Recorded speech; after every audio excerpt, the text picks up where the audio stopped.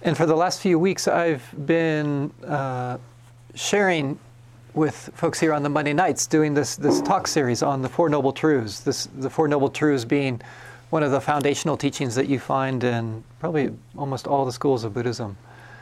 And, a few weeks ago I went over the first noble truth.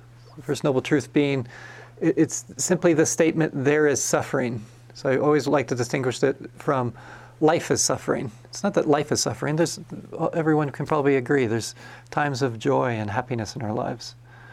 But it's more using this medical model, and where we want to begin with a medical model is, what's not working? What's the problem here? What's the disease that we want to examine? And what is it? It's suffering. There's suffering. And also it's beginning with something that probably all of us can relate to. Is there anyone here who has not suffered? And I want to point out, this is, I think, really important for the spiritual path to see we're beginning with something that is within our subjective experience that you can relate to. And that's why there's sometimes been this question about, well, should Buddhism be in the category with other religions or not? Because it kind of starts in a different place. It starts with something concrete in terms of this. And then the second noble truth is, well, we got this disease, we got this problem going on, so what's the cause of it? And what I spoke about around that is how the cause of that is of suffering is craving. I need to say just a little bit about that in terms of that. When we say that craving, or you could say reactivity of the mind, and what I mean by reactivity is when you are obsessively grasping on to something, or you're obsessively trying to push something away, or just completely checking out. It's kind of reactions in the mind that create suffering. And so it further clarifies really what we're exploring here in terms of these teachings over these weeks. It's our subjective suffering that we're exploring. How does this mind add more trouble to the situation in front of us? And how can we deal with that trouble? It's kind of like what we're invited to become curious about. And around the second noble truth, I do want to add one more thing, because today is such a great day, right? It's a commemoration of Martin Luther King Jr. And to me, what's so powerful about this teaching is that I can begin to see how the cause of suffering is something that happens on both a personal and collective level. Like personally, you probably know the experience of all the things that would come under this word craving. Craving is kind of a tricky word because it encompasses much more than what we usually think of it. I think it's easier to think of reactivity. But when you think of reactivity in your life, it would be like subtly wanting something, that sense of, well, if only it was just like a little bit warmer in here, or just a little bit cooler, then everything would be great. That subtle sense of always something not all right. But then it can be the extreme too of not the subtlety of a kind of obsessive not liking around that, but a full-blown hatred or a rage that really harms oneself and others. And I'm sure many of you personally have experiences of the subtle and the gross in terms of suffering in your life. But on the collective level, we can see the same thing. It's like this reactivity of the mind and the implications that it has for the society that we live in. So I think on this scale, I think of something like implicit bias, where I kind of have this notion, well, I kind of like everybody, regardless of skin color or how old they are, or, what their age is or anything like that.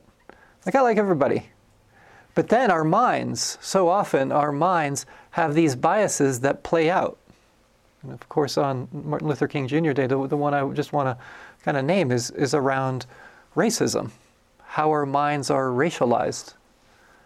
And it's always a tricky subject, just maybe because of the history, of how this country has been founded and what's, fueled this economy for so long is a system based on racialization. And this has been really important for me to see this dimension of reactivity in my own mind, how it plays out. Because what I've noticed is that if you grew up in this place that we currently call the United States, I think it's pretty tough. I don't even know if it's possible to grow up here and not have a racialized mind, a mind that's been racialized in some way. You know, as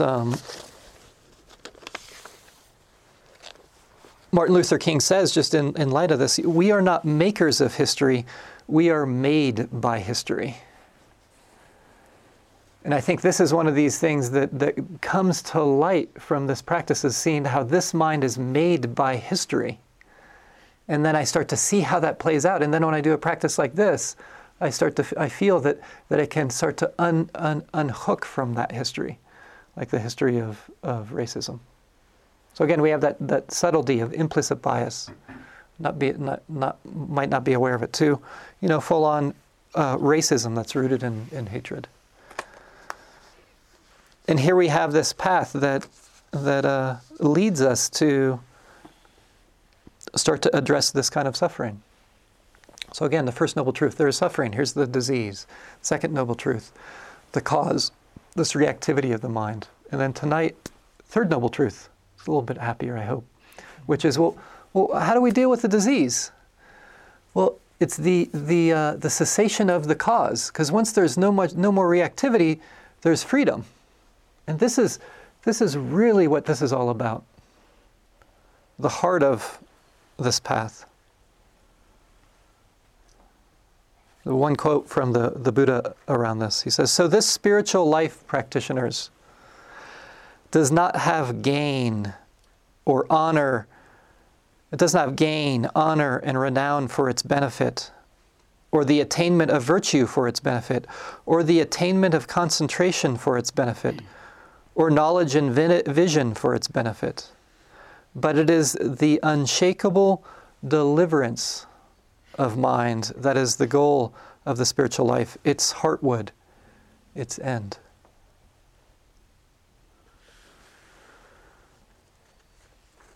This is the third noble truth. It's the deliverance of our hearts. It's the freedom of the heart and the mind.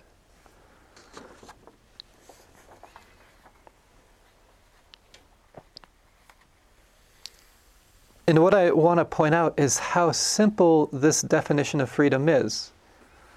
So when the Buddha talks about this quality of freedom, he defines it in what we've just been talking about. What is it? It's a mind that is no longer reactive, or kind of using classical Buddhist terminology, it's a heart that is free of greed, hatred, and delusion. It's a mind that just doesn't get lost in reactivity anymore. It's being able to walk in the world in a really radically different way. And with each of these noble truths, there is a task. And what's the task? The task is to realize this freedom.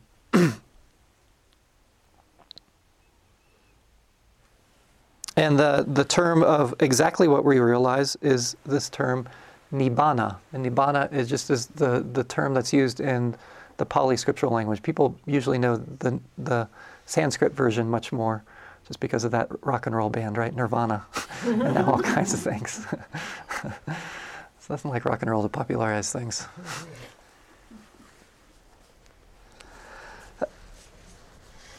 Tonight I want to give some notions of this to, one, hopefully make it relevant for your life, and also to see that there's, even in our troubled, difficult lives, we can get tastes of this freedom. But I also want to tell some stories that might be out of our realm a little bit. And there's a couple of reasons why I want to do that, is that sometimes I think this happens, I don't know if it's something that happens more in this modern world, but it feels like there can be so much of a leveling the playing field, or leveling everything, that we can forget the vast potential of the human mind. And so I just want to share that edge of things too. But I think it's also important to maybe get a sense of how you can get a taste of freedom in your life, how it's happening in your life. And this first notion comes from the great Thai forests monastic Ajahn Buddhadasa. And he wrote about something called Nibbana for everyone. And I really appreciated it, because he really pointed out that during your day, probably each day, there are moments where there's no reactivity in your mind. can you notice those moments? Whether it be you're just standing outside and you're feeling the crispness of the air, but there's no reactivity, you're just being with it. There you are, there's a quality of presence, and you're open to that experience. And you might even be open to it even if it's unpleasant. Oh, there it is. Oh, there's an openness there. Here I am with this experience. And okay, then the next moment you're thinking, damn, it's cold out here. But, but there's that moment. And the problem is how often we miss that. Like, here are these beautiful moments that are happening every day of your life, and it's just like, eh. And part of the practice is, can you savor those moments where your mind is not reactive, where it's not wanting anything to be different in a moment? And it's actually content, even if it's for a few seconds. To begin to notice that and to really savor that, because that's an opening to this taste of freedom. And it's so simple, just to notice it, just to open to such beautiful moments. And it is true, it's so much easier to talk about than do. And one of the reasons is because we could call this what's wrong perspective. And for good reason. It's something that's allowed our ancestors to survive and bring us here. Because if they're always concerned about what's wrong, then they probably lived a little bit longer. So maybe the people that were really having the full taste of Nibbana kind of died off kind of later on, and now we're just trying to find it again. So of course there's a purpose for it, but it's a training. No. So we have to have this respect for our ancestors who didn't make it, maybe. Can you start to counteract that in your life? To first start to notice the what's wrong perspective, and to start to open up to these beautiful moments of our lives. So these tastes of freedom. Yet I think there's another way to taste this freedom too, and it could be freedom within your troubles. I don't know if you've experienced this. For some of you who've meditated for a while, you probably have had this experience a little bit. And sometimes what can start to happen is when we start to get mindfulness established or a quality of presence, there can be this sense of like we're sitting in the eye of the storm, like the storm is swirling about us, but there's a place where we can rest, where it's okay. Oh wow, there's fear here. Interesting. Fear is happening right now. That's okay. It's just arising. It's just passing away. It's just a bunch of sensations, maybe some thoughts. And I'm okay. There's this emotion, but I'm okay. Oh, interesting. Oh, there's this unpleasant sensation going on that I'm reacting to, that I'm really not liking. And also, I'm okay in the midst of that. To me, I think this is also one of the potentials of this practice. Can you begin to taste freedom within your difficulties? Where is that place for you? Can you find the place of resting and simply being aware of what's going on? I find it so relieving in the midst of my difficulties. And also it helps counteract something that my mind starts to do, especially if I get this narrative that freedom is about a mind with greed, hatred, and delusion, from greed, hatred, and delusion, or free from reactivity.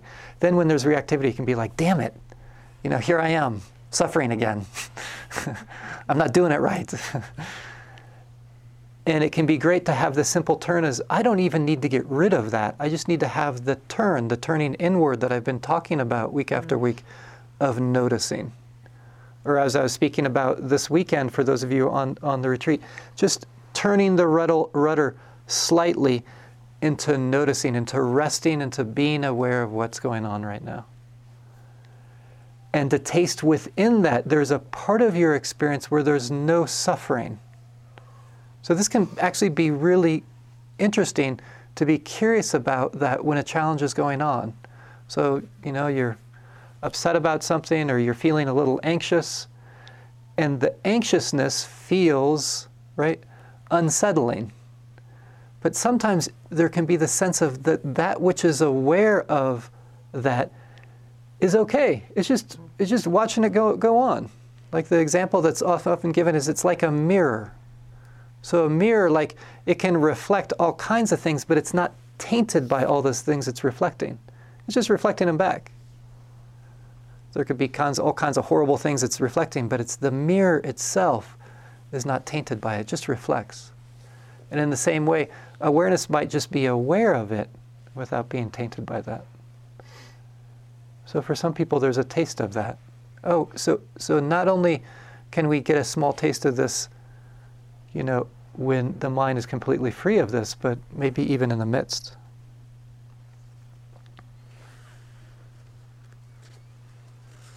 So freedom in these different ways. Freedom, those moments where there's contentment in your life, those moments where there might be a quality of peace in the midst of your challenges. This is the deliverance of the mind.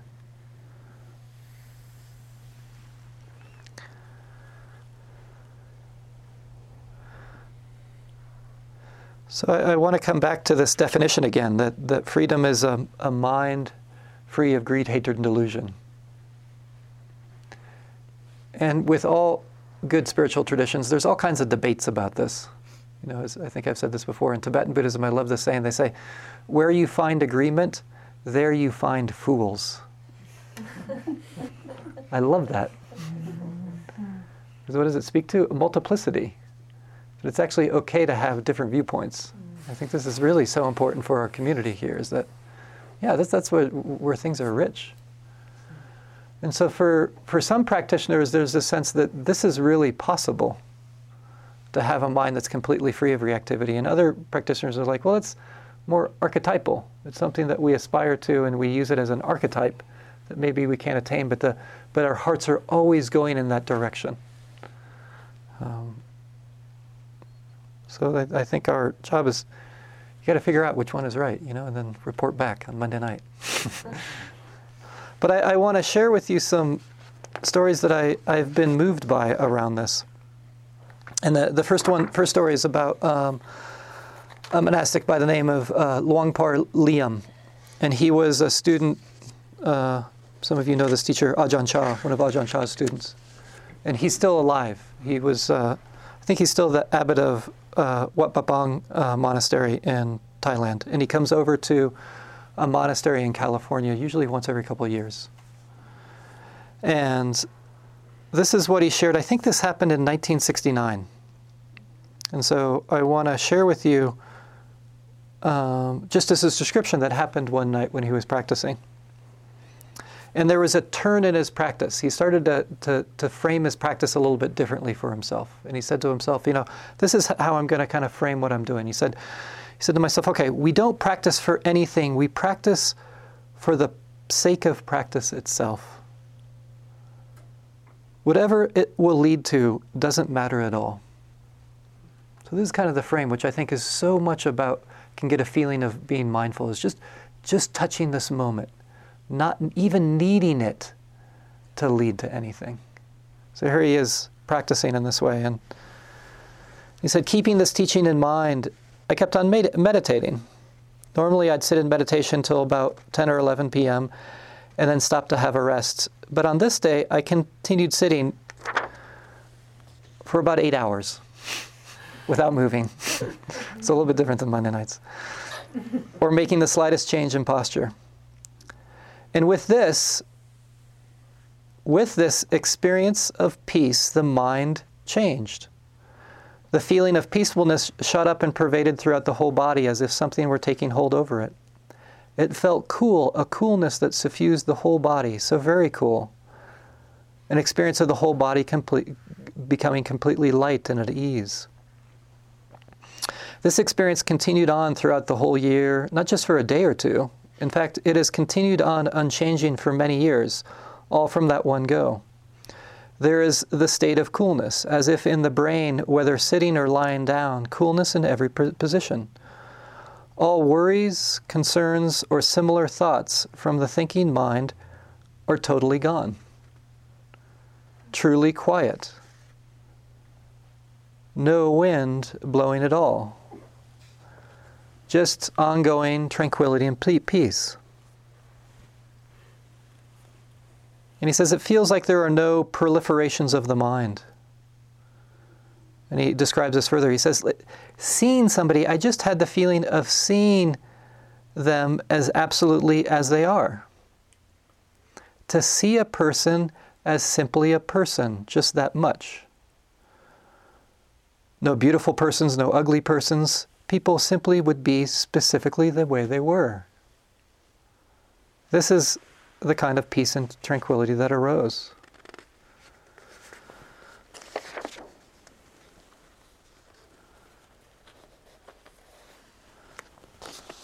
He says, this same state lasts on and has been stable and continuous and without changes.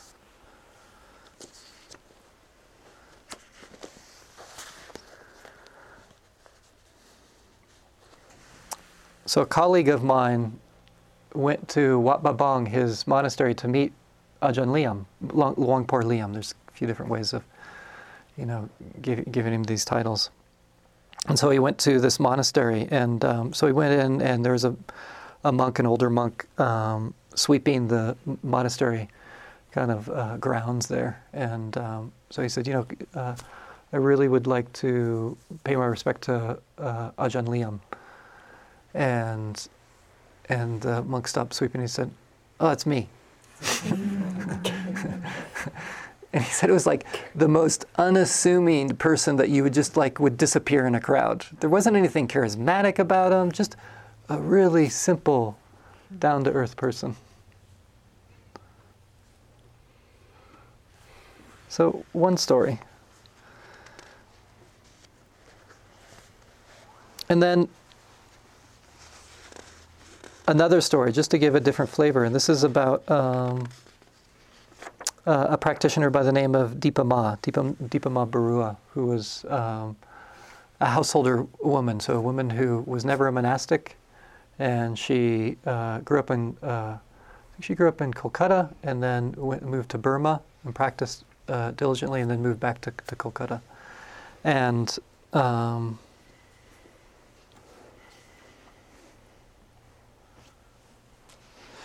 in the space, before she started to practice, in the space of a few years, she lost actually 2 of her 3 children to illness. So really devastating. There's, as many of you know, there's nothing like losing a child, to have a child go before you like that, and to go through that twice. And she was devastated by that, and so was her husband. And her husband was so devastated by it that a year later he died. And then she was just paralyzed by grief.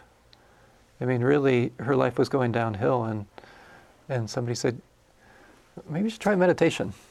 And she really, really engaged in it in this way that really touched her heart in the midst of really, I just want to point out, really deep and difficult suffering.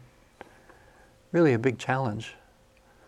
But beginning to unravel some of what that mind was adding to this huge loss. And she was really was known to be this exceptional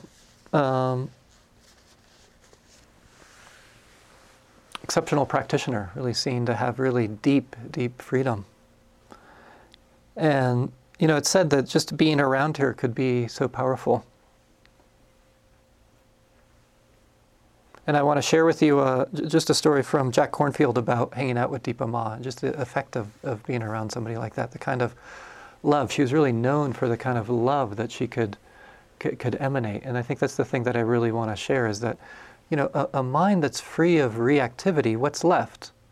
Really, in terms of this, it would be a heart that can be filled with love, can be filled with compassion and kindness and joy and contentment and happiness and laughter, because it's not confined anymore. And I think she was a real embodiment of this quality, and it was really so powerful.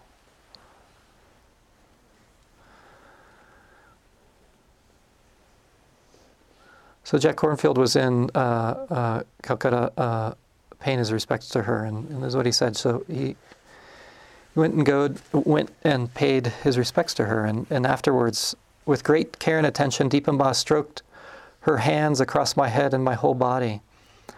She blew her breath on me and recited these chants of loving kindness at the same time.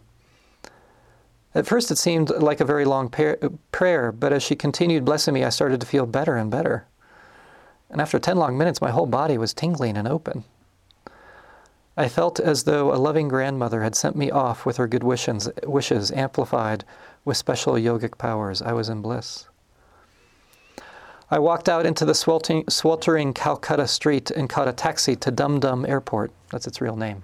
Dum Dum Airport. It took 2 hours to get there, with the driver leaning on his horn the whole way, dodging between rickshaws and traffic, cows and fumes and trash. At the airport, I went through the tedious Indian customs, hours of standing around while officials looked through my stuff, grilled me, and stamped my documents. Eventually, I got in the airplane for the 3-hour flight to Bangkok. Bangkok was also hot and busy. The airport had long lines and more customs. Then I spent an hour and a half riding to my hotel through the slow, crowded Bangkok traffic. All the while, I could not stop grinning through the custom lines, plane rides, taxi rides, and traffic jams. I sat there with this huge smile on my face. It didn't wear off. I went to sleep smiling and woke up smiling. I smiled continuously for days from that experience of being blessed by Deepama.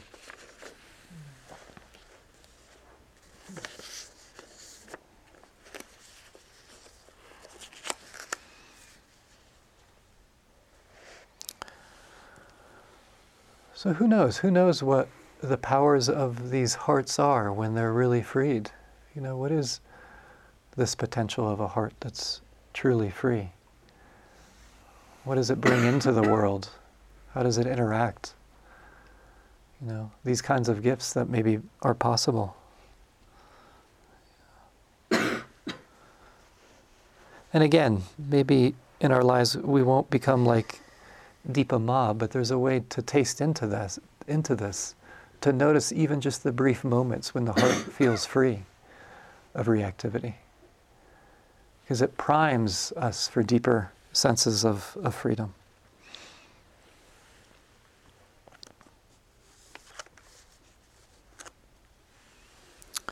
So let's just take a minute or two to stretch our legs. You might want to stand up and then we'll begin to sit together.